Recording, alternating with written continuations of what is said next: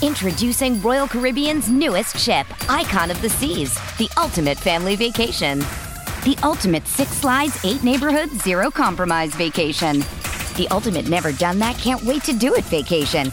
The ultimate chillin' by a different pool every day of the week vacation. This is the Icon of vacations. Icon of the Seas, arriving in 2024. Book today. Come seek the Royal Caribbean. Ships Registry, Bahamas. Survivor 46 is here, and so is On Fire, the only official Survivor podcast, and we have a twist this season. The winner of Survivor 45, Dee Valladares, will be joining us every week. We're going behind the scenes of the biggest moments, the how and the why things happen, and the strategy and analysis you can only get from someone like me, a Survivor winner. Listen to On Fire, the official Survivor podcast, wherever you get your podcasts.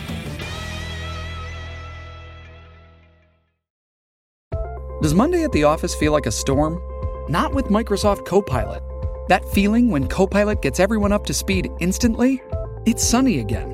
When Copilot simplifies complex data so your teams can act, that sun's shining on a beach. And when Copilot uncovers hidden insights, you're on that beach with your people, and you find buried treasure. That's Microsoft Copilot. Learn more at Microsoft.com/AI for all. It's only a kick,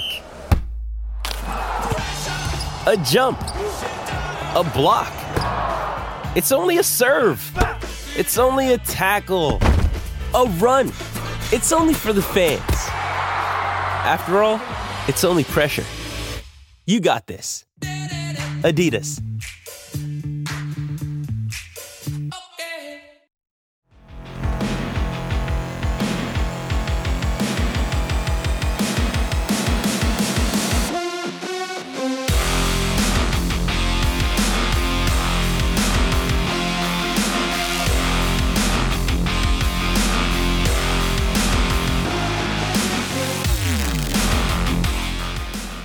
What's up, and welcome to another episode of the Grindline Podcast. You're listening to episode 258.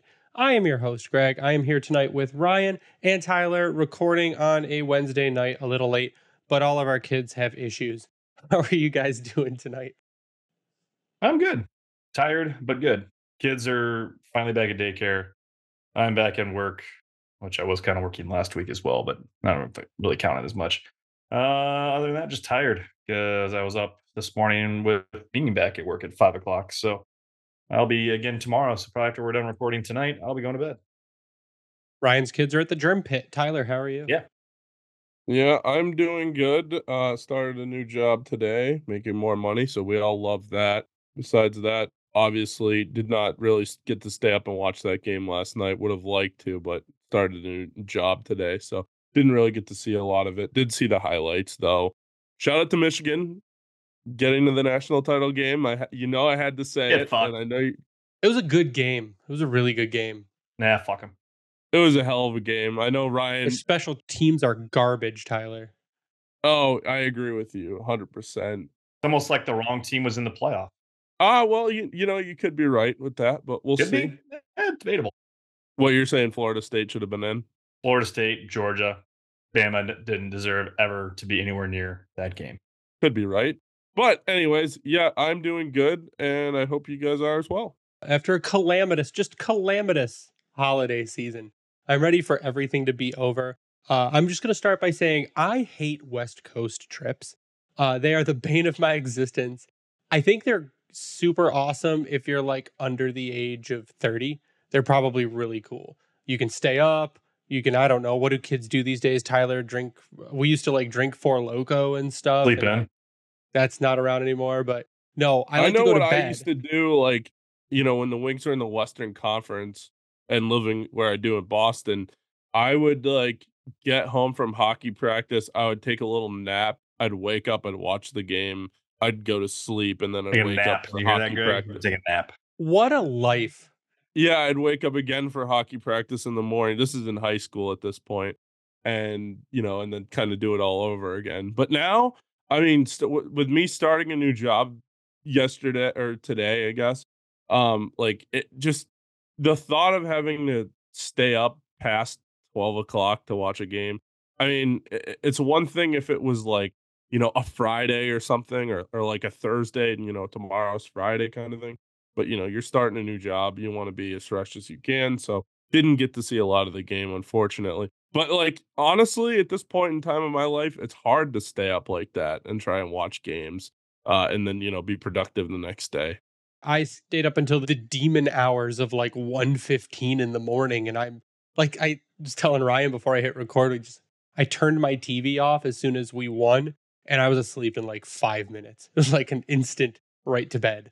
I'll say one thing, and like this might make me a fair weather fan or something, but if the team was a cup contender, I probably would do what I used to do: get home from the gym, take a nap, and then wake up and watch the game, or not take a nap and just kind of suffer the next day. But like, this team obviously worth my time, worth watching, but at what expense kind of thing. And that's kind of one thing that I kind of have tried to, get towards, like, as I've gotten older. Like it's hard to give all your time to something when, they're not a Stanley Cup contender. Yeah, to be under the age of 30 again, that would be that would In a be the thing. perfect world, I would stay up and watch every single game. But life just kind of happens. So All right, so we have Red Wings stuff to talk about. We've got the PWHL. It had their kickoff on January 1st. They've had several games. They've got 6 teams. One of them is not Detroit. Kind of angry about that. And there's other news about the World Junior Championships. What do we want to tackle first? What do you guys feel like doing? Let's do PW. Sweet. So the PWHL, the first game was the New Yorks against the Torontos. What that is real quick, just in case. Yeah, PWHL is a professional women's hockey league. So all of the other disjointed women's hockey leagues were basically like burned to the ground and reformed by famous athlete Billie Jean King, amazing woman. And they're just so now we have the PWHL. We've got Minnesota, Boston, New York, Ottawa, Montreal, and Toronto. The first game was New York against Toronto. New York had a shutout in their first game. What we are going to do tonight, because we support hockey, and the game was great. So we're going to pick our team. I'm going to talk a little bit about what I watch. I'm watching Minnesota, Boston right now. But we have our 3 U.S. teams on these little green pieces of paper. I'm going to throw them in my... And you know why it's only the U.S. teams? Because Canada sucks. Yeah, the fans are the same regardless, and I just can't deal with it anymore. But I've got the 97 Red Wings Stanley Cup champs hat here with tags. Beautiful piece. Asterisks to the Canada sucks unless you're a Red Wings fan. Then you're okay. But we're going to pick our team. So here we go. I'm going to put them in this hat. I'm going to shake it up and shake it up. And we are going to pick our team. Let's shake it off. Okay, our team. Boston. So Captain Hillary Knight. Hillary Knight is the captain of Boston. And she's Team USA. So I guess we'll go. We are now Team Boston.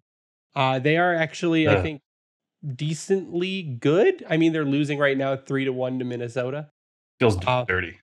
Yeah, but that is going to be our team until Detroit gets a team, because I feel like we were snubbed. Oh, it's like the Cars sing "Shake It Up." There we go. Jesus, I thought I knew that Ryan. song. Told you. So my notes. I watched the first game. I watched New York versus Toronto. It was great that Toronto got shut out. But the thing that kind of pulled out of it is that the game got really chippy and the refs let them play. That's the one thing. They didn't immediately break up contact. It is a checking league. It's just not a fighting league. So they can finish checks and they can hit. There's just like no huge open ice hits, but they can finish. So it's almost like the Olympics have it wrong when it comes to how they should let the women's team go. Or any other women's league. Weird. So it was super fast paced, very solid action. I was really happy with the product. I really hope it sticks, because there's a lot of girls in hockey and there's a lot of talent there. And even watching this game, I mean, faster than the Red Wings have played in over a week. So I was just going to say, it was pretty high paced in what I was able to see. There was a lot of back and forth. They eliminated room as soon as someone was on the puck. Like it took what you're used to with international play to a different level, because you're so used to the US and Canada, sometimes Sweden-ish, like a few teams destroying everything. Now you've got a lot of them together. Now, granted, there is Swedish leagues and European leagues that I don't know how many would have come across for this, but now you've got quote unquote balanced rosters. We'll see how things play out. But no, it definitely was to me nice to see a high level compete game, kind of like what you would get from USA and Canada. And if you want to watch it, all the games are available for free on YouTube. You just go to YouTube, you search PWHL, the channel is there, all the games go up for free. It's also on a couple other, I think the CBC is broadcasting it, and a few other channels in Canada are. But I mean, it's like Ryan said, it's been a fast-paced game. There's been a lot of action. They get mad. I mean, I've seen them get mad, and I saw some pretty gnarly cross checks and high hits, and the refs let them play as they should, because they want to be playing the same style of game. They want to be playing hockey that everyone's accustomed to and that people are going to watch, and that's how they're going to watch it. People really don't watch the NHL for fights anymore. Fights happen, but it's not the 80s. People aren't watching just to watch someone beat someone up. They're watching more for skill, which these women have. The woman sitting next to me at the New Year's Eve game, that was the one thing she talked about, was how she loved the fights because she was older. So she grew up on Iserman, and the cup runs through the 90s. And she said it was her daughter or daughter-in-law. That's all she watched hockey for, was to wait for someone to punch someone in the face. So it's kind of funny you mentioned that. Random story. I know it was one person sitting next to me, but ironic timing. And it is. A lot of the older people be like, we need enforcers back and all that. But a lot of a majority of hockey fans, do they enjoy the fighting when it happens? Yes. Are they watching it for that to happen? No. They're watching for teams to score goals. They're watching for great play to happen. They're watching for the skill of the players. They're not just watching to watch people beat each other up. And like I said, the women's games have that. I mean, I'm like right now, this is better than some of the NHL games I've watched. It's certainly better officiated than the NHL games that I've watched recently. So, I mean, it's has a good start. I hope it continues to be this good. Like I said, you can watch all of it on YouTube. We're going to have to, I guess, do more research on Boston. We're going to have to follow more of the games and keep track of what Hillary Knight does. But I highly recommend people watch it. I would actually go to a game. I think they're playing at Warrior Ice Arena, where the Bruins practice, if I'm not mistaken. I'm not sure how much the tickets are, but I would actually go to a game and check that out. I mean, I've always been on the record, like, some people are anti, certain hockey and whatever. Oh, there are people that are automatically against women's sports for no reason.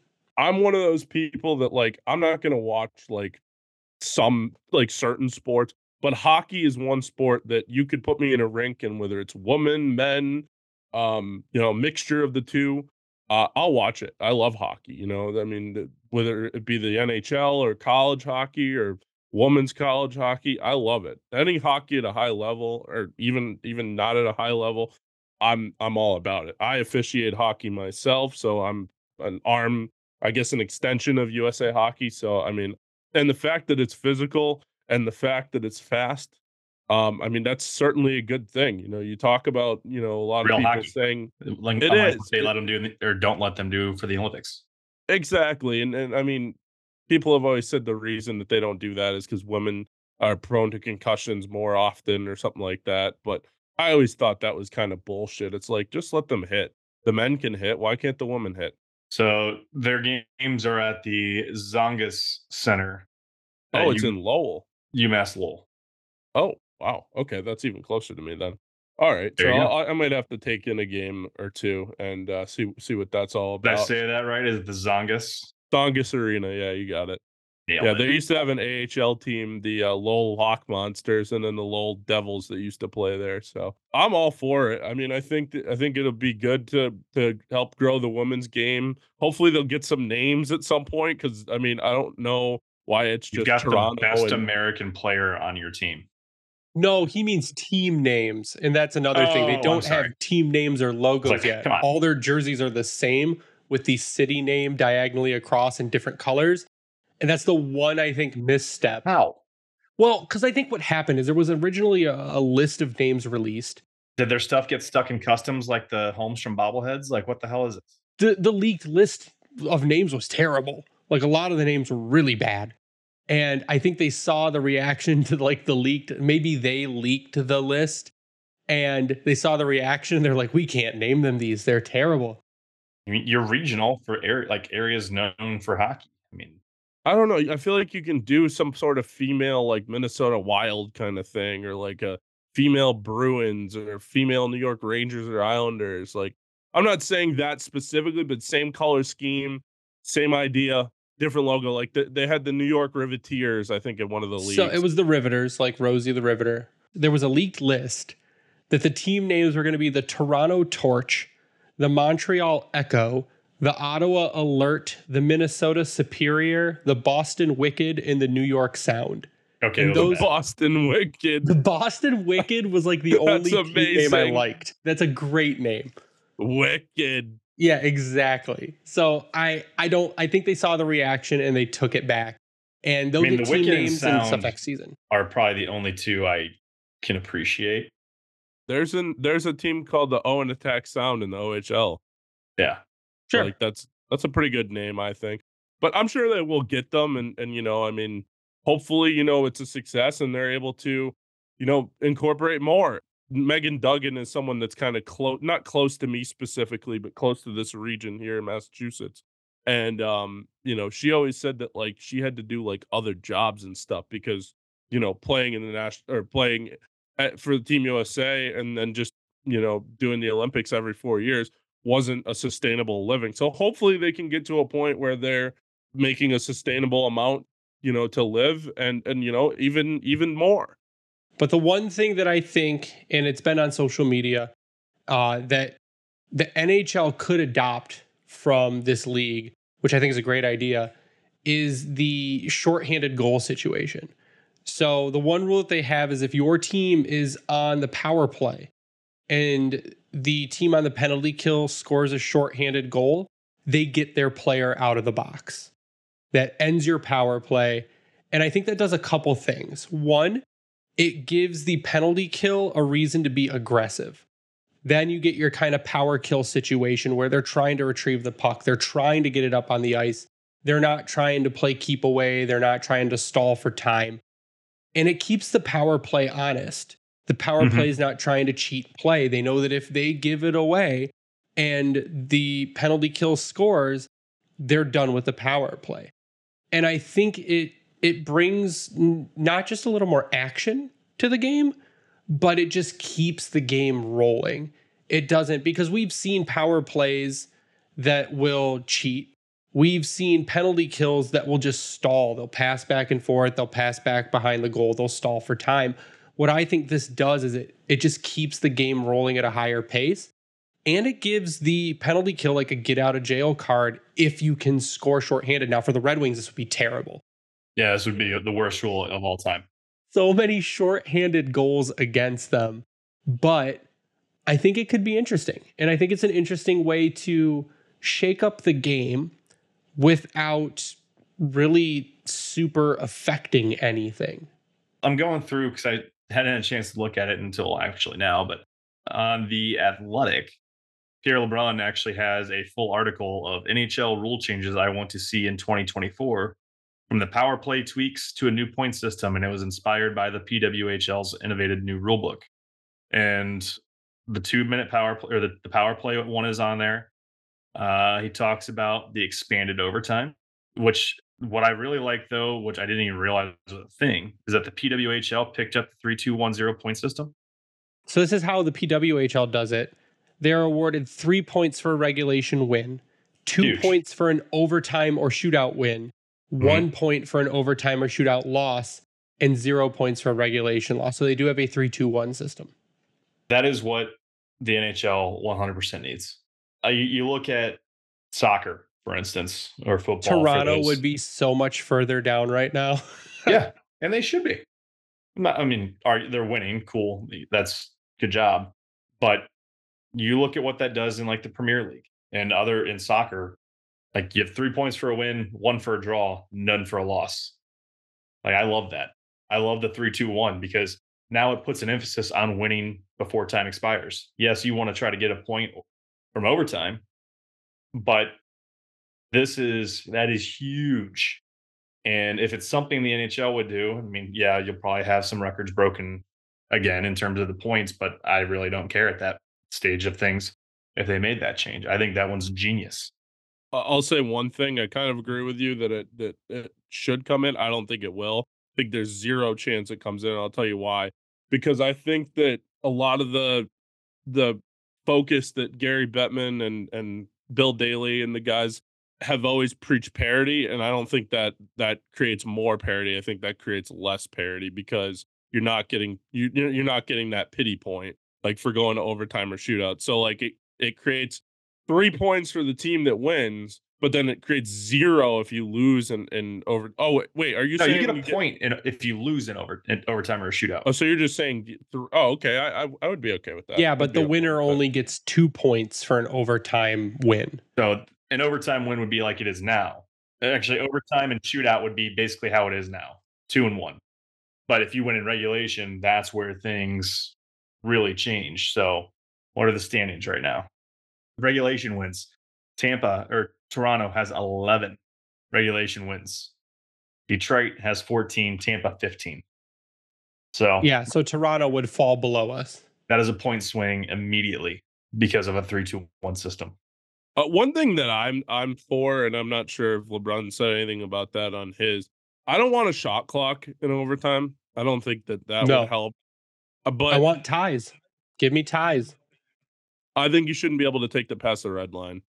Blue line. You can come out of your own zone if you want to swing out, but you can't. You can't go past the red line. You should be stuck in your own zone. If you bring it out intentionally, or if it's not a deflected pass, then it's a turnover. Yeah, but they don't want more whistles, though. No, it doesn't turn into a whistle. It's like an offside call. But that's still a whistle. No, it's not. It doesn't have to be. I'm saying it's an immediate turnover that you're not allowed to touch the puck until the other team takes the puck. If you touch the puck, it's a whistle. Into like a high stick or something else, and then maybe it does turn into a whistle. If you touch the puck, they whistle it and they face off in the other zone. Like an ice. Yeah, but they don't want more whistle. I think they want less whistles. So I mean, in theory, I agree with you, but I think the red line is the happy medium. Like you can come out of your zone if you need to regroup, but you can't go all the way back. Screw them. Now we're moving into rule changes, which is like a whole nother subject. I also think though, if you made the overtime 10 minutes and 3-on-3, you're gonna get winners. I think you can do 7 and win. You think so? That gets you better. What if you did 5 minutes of 4-on-4 and 5 minutes of 3-on-3? That's where I think you'll lose people. Because 4-on-4, it's already. It's more ice. That could be beneficial, but we saw it. I just think it wears guys out. 4-on-4 or 3-on-3? Having that much of an extended overtime. Oh yeah, if you go to 10 minutes, I think so. We're getting in the weeds with rule changes. So I think we're going to end this segment by saying the PWHL, great product, has some nifty rule changes I think the NHL could adopt and would benefit the league overall. And as I'm watching this, Patrice Bergeron, like wearing his Boston PWHL shirt, like addressed the team before their game. So like the NHL guys are behind it. And I think that's cool. There's a picture of him and Knight as well. Well, JT Compher's sister, Jessie Compher, plays for Toronto. So there's ties all over throughout the NHL. You've got Sarah Nurse plays in the league. So there's ties throughout the whole league to the NHL. So what we're going to do is we're going to take a quick break. We spent more time on this than I thought we were going to, but it's a really interesting subject because it gives us more good high-level hockey to watch. So we're going to take a break. Word from our sponsor. We'll be back in just a few minutes to talk about kind of just the recent Red Wings news, what went on during that San Jose game, and then some of what's happening at the World Juniors. We'll be back in just 1 minute. Red Wings fans, you can bet the action on the ice with DraftKings Sportsbook. And now that Patrick Kane is in Detroit, those odds might just be getting better. Download the app now and use code THPN. New customers can get $150 instantly in bonus bets for betting just $5 on hockey. That's code THPN only on DraftKings Sportsbook, an official sports betting partner of the NHL. The crown is yours. Bonus bets expire 168 hours after issuance. Gambling problem? Call 1-800-GAMBLER or visit www.1800gambler.net. In New York, call 877-8-HOPENY or text HOPENY. In Connecticut, help is available for problem gambling. Call 888-789-7777 or visit ccpg.org. Please play responsibly on behalf of Boot Hill Casino and Resort. 21 plus, age varies by jurisdiction, void in Ontario. Bonus bets expire 168 hours after issuance. See dkng.com/hockey for eligibility and deposit restrictions, terms, and responsible gaming resources. NHL and the NHL Shield are registered trademarks of National Hockey League. Copyright NHL 2003, all rights reserved. And we're back. And I think we're just going to run through the Red Wings news since we last recorded. There hasn't really been much news. There's just been moves. So Berggren and Zarnik were reassigned to the Grand Rapids Griffins. Christian Fischer reactivated from injured reserve. His head is apparently okay. And Zach Aston Reese was recalled from the Grand Rapids Griffins on the first of the year. He did not play against San Jose, but he was recalled. So those were the Red Wings moves that happened during. I think that was more of a just in case type move for the road trip. Yeah, I think that was a just in case thing too. They are on a West Coast trip. Like we said, we hate West Coast trips. We have to stay up really late. But the Red Wings eked out a 5-3 win against the San Jose Sharks, where they were able to keep a lead, I guess, for more than 5 seconds before giving it up. But what happens, like the Red Wings score, and we're into it 1-0 until 2 minutes before the period ends, and then San Jose scores. And then we do the same thing in the second period. In the third period, it gets kind of crazy. David Perron, though, 2 goals. Lucas Raymond was your best player with 3 assists. Oli Mata played a good game. Dylan Larkin was all over the ice. Jake Wallman, after having some atrocious games, picked his game up and had a good one. Mo Sider and Jake Wallman were not at the bottom of the list. The person that was awful all night, and I'll just say awful because he was, Shane Gostisbehere, was so bad during that game. Defensive lapses, turnovers in the offensive zone, didn't know what he was doing, which was kind of weird because Ghost for the first 25 games was one of our better defensemen. And the past few games has been not great. I mean, he's still driving play offensively, but the gaffes and the what are you doings have been taking over the conversation rather than him. Like, I just going through highlights as we're talking here, and he had a great step in and feed that led to a scoring chance late in the third period when the game was tied. I mean, obviously, I'm not getting the whole picture because I was passed out before puck drop last night, but it seems like he gets excited. And when he gets excited, the puck doesn't stay on his stick. It's like he's gripping it too hard. He's either missing a pass, it's bouncing over his stick, he's missing a puck handle, or he's too aggressive on it. And then it's going the other way. We've seen it way too often, especially with him on the power play, where we've got an odd man rush against or a breakaway because of something that he did. Not to say that everyone else hasn't had that same type of moment this season, because that's just how things have gone. But yeah, he's one of those now where the other guys have kind of stepped it up, and now the focus has maybe shifted a little bit on him because they're now maintaining some decently consistent play over the last several games, where his has kind of been kind of going back and forth. So it's a tough situation because you look at the stat line and he's still putting points up on the board for you, and it's really hard.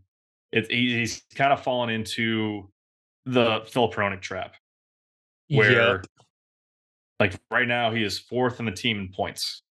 He's got 27 through 37 games, but he's a -17. I know we don't like to go into the plus minus, but those certain situations that we just kind of touched on, he's the only one that has a significantly bad look. Other than Raymond is got a -10, Joe Veleno is a -11. No one else is okay. Perron's an 8, and then everyone's 6.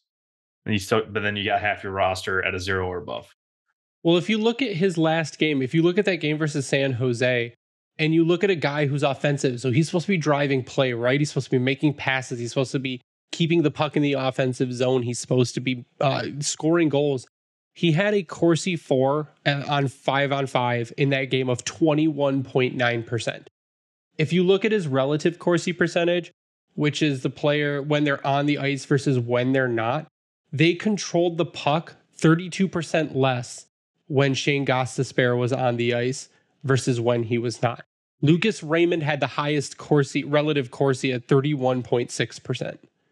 And you know what's bad about that? Because you mentioned that was at 5-on-5, correct? His Corsi 4 at 5-on-5 was a 21.9. His offensive zone start percentage was almost 60%.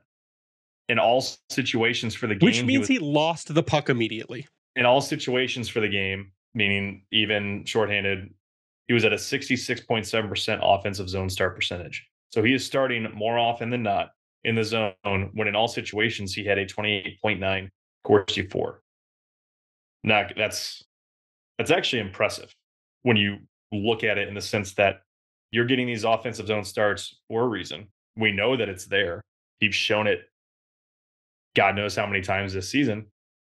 But that is, I mean, you look at the what's the chart that we always see the mini post game? Oh, yeah, like a hockey stat card? Yeah, the stat card. Brutal. Which will be up on the screen. And it speaks to that Corsi percentage right there in a way. Like you're just like, man, because the talent's there.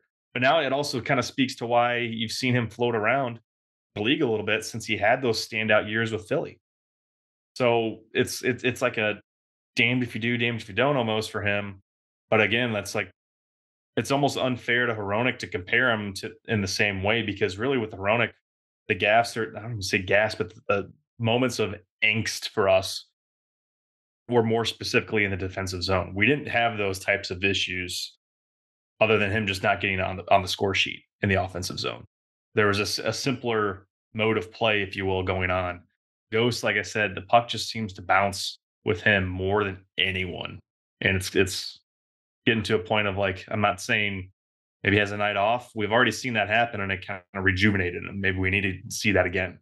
Yeah, I agree. And honestly, the best part about him is typically the first pass, and I don't feel like that's been there either recently. I feel like they're wasting time trying to get the puck out of the zone. Their breakout hasn't been as good, I don't feel like. But I mean, we talk about the defensive lapses, right? Like, I don't think us three have talked totally like in a discussion about the defensive lapses. Like, what do you think the issue is? Is it the personnel? Is it the the defensive zone coverage? Like, where do you think it's breaking down?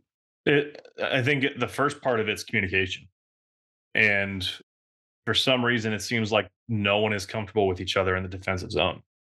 Like that even goes as far as the defensive pairings that we're seeing out there. And we've kind of hit this, Tyler, in some of the episodes where you haven't been here lately, where it's just me yelling about what the hell are they doing defensively as their scheme? Like, what is their plan? Because we see it over and over that they're typically going to a man-to-man type defense. But then you've got two guys chasing one person. So right there's immediately communication. So two, that also means that they think they're floating over each other, or is the scheme to try to push on one person to force a turnover? Because more often than not, they're kind of running into each other and just kind of seem lost when that ends up happening. Because then now you've put your defense in a bad spot, which thus you've put your goalie in a bad spot. So a lot of it to me is the scheme and a lack of communication because the scheme can work. But I don't think right now with the way things have gone for a large chunk of the season, really December for that matter, that it's an effective way to utilize the roster. We know they've got speed. We've already seen that. They can play with a lot of the top teams, but teams such as like the one I always like to refer to, Carolina, they will smother you with the way that they play on the puck. Detroit can't play that same style hockey. They've got to go east-west and then go north-south. To me, scheme and communication are the biggest issues right now. Yeah, I agree with that. And I'll say one other thing too. Penalty kill wise, I feel like they get lost. Yes, communication is an issue, but they're playing a diamond when they're killing a penalty. They're playing the diamond instead of playing a traditional box or small box.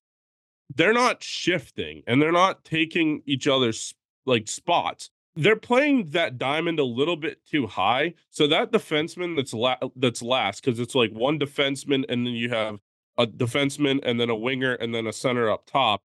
Like that back defenseman is letting someone behind them every power play that they get hemmed in their zone for more than 25 seconds or something like that. Like I don't know if it's communication. I don't know if it's a lack of talent. I don't think it's a lack of talent. I think that most of the defensemen on this team know how to play defense and know how to defend for the most part. You can't let someone behind you. That goes for when you're shorthanded, and that also goes for when you're at full strength. You cannot let people behind you. You have to clear the front of the net. I played defense at some points in my life, and the one thing that every coach will tell you. And I'm not sitting here trying to tell you, oh, I did this and I did that. That's not what I'm doing here. I'm just trying to say that every coach will tell you, do not let anyone behind you. Do not let anyone behind you. That's not what you're supposed to do. And I don't know for what reason on this team these defensemen continuously let people behind them and let for easy tap-ins and easy little mini breakaways. Yeah, that was evident last night when the Sharks were on the power play. Now, the Red Wings power play was good last night. They had 4 power plays and they converted on 2 of them. Daniel Sprong was a dog all night, just constantly rushing up ice, constantly getting attempts on net. He got a beautiful bomb and it was great. But you saw that on the penalty kill against San Jose, where it was just constant cycle in the Red Wings zone when San Jose was on the power play.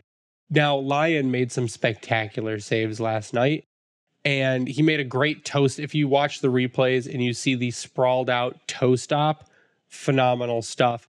But like Ryan, you had said earlier, they were all about screening their own goalie last night.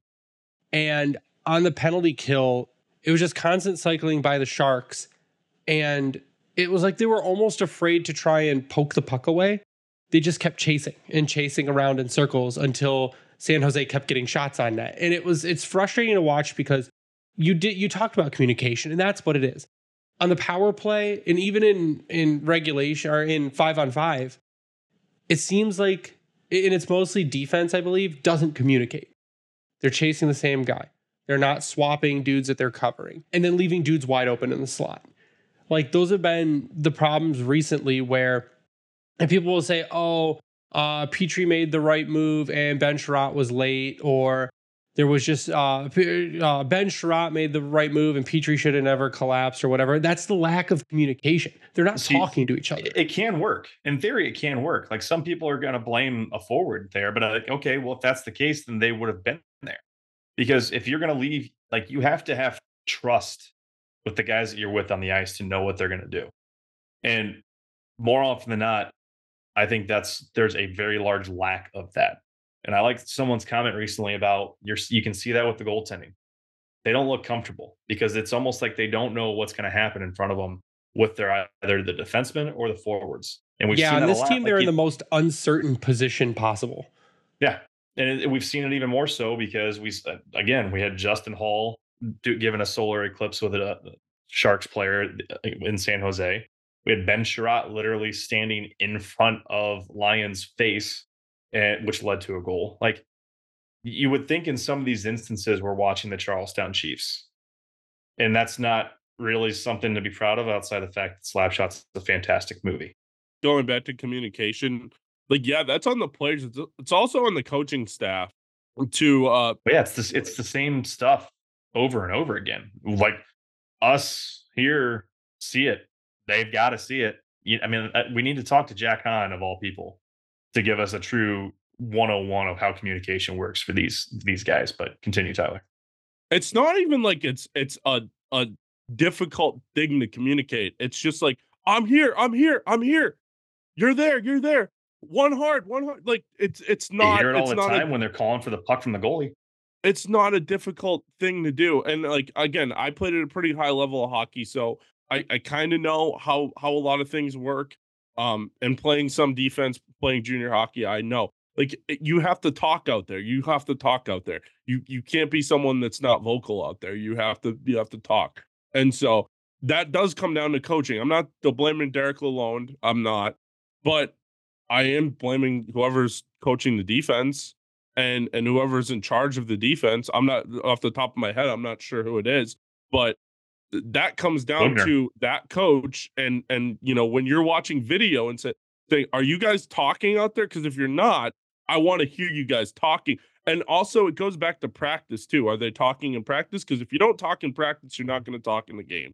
We used to get screamed at in junior practices for not yelling and calling for the puck and communicating, even on the power play and on the penalty kill.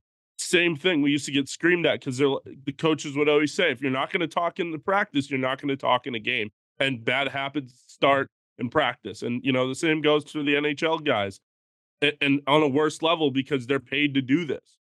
There's a completely different expectation, too, when you get to that level, obviously. But you mentioned that what your coaches would say with communication at juniors. We hammer that home in 11U softball. Like, ask Pete. He's heard the coaches say at the games, our practice is nonstop, or you have to talk to each other. You have to know when a play is about to happen, when a pitch is about to come through for your pitcher. Shortstop, second baseman, runner on first. You guys got to talk to each other, figure out what's going on before the pitch. You got to communicate with your outfield. It's all simple stuff going way back to when these guys are young. Now we just gotta do it. Do it up here, because we see when this team's clicking on all cylinders what can happen. Now we would like that back, please. Who is in charge of the defense? Do we know? It should be Bob Bugner, right? Penalty killing defense. They really don't give their coaches. The Red Wings do the one thing that kind of pisses me off. They're all assistant coaches, basically, but they don't have like titles. They don't be like, oh, Bugner's the offense or is the defense coach. They don't say Alex Tanguay is the offense and power play coach. They just say they're assistant coaches. So that's the one thing that's like, well, I'd like to know who's in charge. Who am I supposed to be yelling at or yelling about? Which person does number 2 work for? Exactly. That's why they do that, though. At the end of the day, I could just say, well, I guess we'll just blame Lalone because he's the coach. But if Bugner is responsible for the defensive scheme and having those guys ready and putting that in practice and in play, then he's the one I should be yelling about. So, I mean, I guess I just don't know because they don't tell you. And frankly, like, you saying that I should just blame Lalone, that's what people are doing. I've seen people already saying fire. Oh yeah, a bunch of people are calling for him to be fired. I don't agree with that. However, I will say that he's not off the hook. This is his operation. This is his scheme. It's still year 2, so I'm willing to give him the benefit of the doubt. But, if they go into next season, if they miss the playoffs this year and then go to next season and they get off to a slow start, I could see them firing him. I'm not saying they should, but, the shelf life in the NHL for a coach is not as long as it used to be. And I'll tell you what. Especially on a fringe team. Exactly. Especially with the expectations here now. Who's got the quote, a coach is hired to be fired? That's basically their job. There's a coach that has said that recently, like, you're hired to be fired. That's what a coach's job is. Yeah. But Dean Evison that said that? No, it was before that. But I guess at the end of the day, again, the Red Wings beat the Sharks. At the end of the day, they don't ask how, they ask how many. And that is a 2-point win in regulation, which you really needed and which you really need to take because your next opponent is the LA Kings. And that is going to be a very hard game for you. They did just call up Brant Clark and they put him on the first. He was on the first pair in practice. So he's immediately going right to the top pair in LA. So maybe you can take advantage of a fresh rookie D-man and catch him making some mistakes. But all I know is they need to come out with more jump. They need to show more energy during the game. They need to show more speed and they need to communicate. If they can communicate, they can be an effective team, and we've seen it. It just seems like it's broken down. There's a couple other things I want to talk about tonight. One, I want to start with the World Juniors. I guess we'll start with Nate Danielson. There is now talk out there. Jeff Merrick on the 32 Thoughts podcast said that Nate Danielson is in trade talks, could potentially land with the Portland Winterhawks. I believe that Brandon is misusing him. It looks almost like they're trying to showcase draft eligible guys on the team. So they've kind of shifted Nate Danielson up and down the lineup. People are really pissed off. There are people that are, and they're wrong, but they're saying that Nate Danielson is a bust because he should be dominating the junior league because he's 19 or 18 playing in like a 17-year-old's league. But he's not being used how he should be used in Brandon. And that also carried over to the World Juniors. Like in the World Juniors, Nate Danielson was super underused. If you go and look at him versus his teammates, he had an average time on ice of 14 minutes and 29 seconds. Where your top forwards, we're at 17 minutes and 46 seconds, 16 minutes and 26 seconds. If you look at Macklin Celebrini, he had an average time on ice of 15 minutes and 57 seconds. And it looked like they were doing the same thing. It looked like they were pushing the guys that were what I guess you would consider bigger names. But every time Danielson was on the ice, he was contributing. He was controlling play. His name was probably one of the most mentioned out of everyone on that team. yet they underutilized him. And even being underutilized, he stood out pretty dramatically.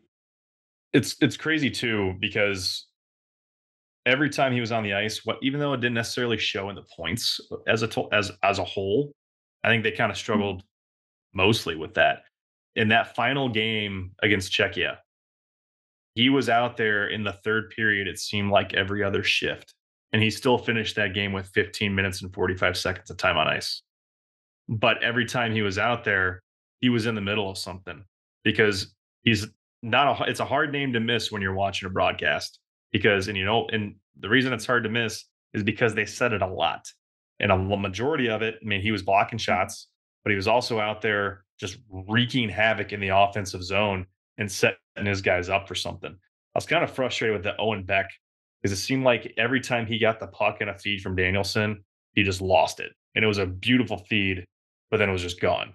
But that's a different gripe I had. But I thought overall, in the games that I was able to see of Nate the Great, he had a very good showing, and for being his first one too. I feel like Celebrini was even underutilized in a lot of cases for Canada. When he was out there, it seemed like he was one of the better players on the ice, and they didn't really give him much of a chance, I don't think. I mean, I know he scored a goal, I believe, but like he wasn't like a McDavid or like a Bedard or anything like that. And I guess you do earn that, but like in a short tournament like this, you gotta like understand what players are going and what players aren't going. The United States obviously going to be playing in the semifinals now against Finland, which is going to be a tough game. I think Finland's a really tough team, and they usually give the United States hell. But we'll see. I think it looks like it's a collision course between the United States and Sweden. Speaking of Sweden, what do you guys think of Sandy Pellikka's game so far? Holy shit. The kid is amazing. Like, that's a high level prospect. And I think it was Scott Wheeler from The Athletic had a thing that basically said that when he interviewed his coach, said that this kid could be one of the best NHL players. Like, when he's in the league, he could be one of the best players, period. Axel Sandin Pellikka, because the things that he does, they said he compared him to Erik Karlsson, that just when something goes wrong, he doesn't let it bother him. Like, he's able to immediately reset and just turn it around. And I think that's the opposite of guys like that we have now. Like, I feel like Michael Rasmussen has had too many things go wrong that has just kind of ruined his confidence right now this season. And he just lets it get to him. But Scott Wheeler has a quote on here that says his ceiling is basically like he could be one of the best players in the world. And that's a pretty crazy statement. And his coach, Robert Olsen, said that he's a little bit the same as Erik Karlsson. If they make a mistake, they don't worry about it. They just keep doing their thing. And it's not that he just has the offensive kind of instincts as Erik Karlsson. The kid can also play defense. And he did get that overtime game winner that does move Sweden on to the semifinals. With an effortless wrist shot. Yeah. And that's what he's done the entire season in the SHL so far. That's what he's doing right now in the World Junior Championships. Right now, Axel Sandin Pellikka has 5 games played. He has a goal and he has 2 assists. He's averaging 20 minutes and 45 seconds of ice time. And it's just, he's as advertised. He's leading the top power play. If you're a person who's mad about trading Filip Hronek, just know that you drafted a much better player with that pick who is younger and is going to be in the cup window. And I mean, he could be in Detroit within 2 seasons easily because he's just be in GR that good. Next year, I would imagine, right? Yeah. I would hope he'd be in Grand Rapids next year, but I think he could be in Detroit within 2 seasons. And that's a guy who immediately slots into your second pair right wing underneath Mo, a right shot defenseman. And I mean, that shores up your second pair who you're having quite a bit of trouble with currently. Your second pair right D right now is Jeff Petrie most nights. And it also cements what you can do for your power play. Hands down. Like, we know we're excited just for Simon Edvinsson to come out and take over the power play. I will be very surprised if that first season ASP makes it to the NHL, that he doesn't take over the top power play unit, because he is going to take what we saw from Hronik and what the flashes we see from Gostisbehere. He's going to me, I think he has the potential to make them look like child's play. Yeah, he reminds me a lot of I don't want to say specifically, but he reminds me a little bit of Brian Rafalski, where he's a really good offensive there it is. defenseman. Kind of undersized a little bit, but I feel like he still plays pretty tough. Really looking forward to seeing him come over to North America and see what it looks like over here. I can't imagine that his offense is going to take a hit, but I think he's going to have to learn the defensive game a little bit more, being undersized, and then obviously playing in a closer quarters, tighter, AHL versus It's a the more speed. wide open SHL kind of thing. Yeah. Who's he on? Skellefteå? Yeah. Aleftio, Ryan. Yeah, You don't I'll pronounce get the yelled S. at. I know. Lars will yell at us. They are sitting 5th in the league standings in the SHL right now. So I don't know how their playoff situation goes, but maybe we'll get lucky and he's here end of season for Grand Rapids. I think another guy that I've kind of fallen in love with the way he plays, and watching a lot of the Sweden games, that Jonathan Lekaramäki guy is unbelievable. I mean, I'm not going to be one of those people saying, "Oh, we shouldn't have taken Marco Kasper," because I remember when we were doing like the mock drafts and stuff, we thought that we would get Lekaramäki, but Vancouver's got a really good player in him. There's a Lars, I told you so right there. Well, if you want to look at Team USA, Trey Augustine, who was under the weather for the last game, he has 2 wins. He has a 95.24 save percentage and a 1.5 goals against average. The kid's an absolute freak, man. Like we had talked about it last podcast. I'm not sure I've seen a more like steady kind of like goaltending prospect come through the Red Wings system than Trey Augustine. And if you think Sebastian Cossa is high level, I'll tell you that Trey Augustine is at that level, if not exceeding that level currently, especially on international ice where he's faced some stiff competition. And it has not been an easy ride for him. But he has gone out there and he's made the game his. It's been his game. Yeah, we talked about him the other day, and it's a bummer that he hasn't been in, but it's hard to be upset about what Fowler's done in his stead. And it's funny because you look at the head-to-head stats between Fowler and Augustine, and Fowler's had his number. Now, granted, who's Fowler's with Boston College. I was waiting on Tyler to jump in on that one. And I was looking something up. I'm sorry. Yeah, of course you were. Boston College. Yep. But both these guys are with arguably top tier, and really Michigan State's kind of on a rebound in terms of college hockey. But he is helping them right along. I mean, you got guys like Bucci out there singing his praises for what he's doing. So when you get the Bucci Grass giving you some chicken parm love, I think you're doing a pretty good job. But overall for USA, though, him and Fowler have been wonderful, and I'm hoping that when this episode comes out, we're talking about a win of his come tomorrow for Thursday, if he's healthy or 100%, I guess I should say, because you really don't want him in there under the weather or still not to 100%. But I guess best case scenario is if Fowler does go tomorrow, has a good showing, I still think if you got Augustine actually back to normal, you could see him for the gold medal game, unless they want to continue to ride the hot hand, which you know how goalies can be. That's what you roll with if they make it to the gold medal match. Yeah, one comparison I saw, not specifically his game in terms of the way he plays, but like the trajectory and the path to the NHL is similar to a guy like Spencer Knight, where he's a high draft pick, played at the U.S. National Development Program, played in the World Juniors now, and he's in college at the moment. He'll probably go back to Michigan State for 1 or 2 more years, and then you could see him either in the AHL or right into the NHL, Devin Levi style. I know Levi struggled a little bit, but super struggled. Spencer Knight figured it out, and obviously, he was going through some stuff mentally and whatever, but his trajectory was going to be like, a top 10 goalie in the NHL, or maybe even lower than that. So it'll be interesting to see when he does get to the NHL. I'm sure it's probably still 2 or 3 years away, but Yeah, the last thing I would say about Trey Augustine is there was Scott Wheeler again on The Athletic did like an article about him. And Mike Towns, who's the team assistant coach, joked that Trey Augustine is a 40-year-old trapped in an 18-year-old's body. He says he probably gets up, reads the newspaper, and checks the stock market.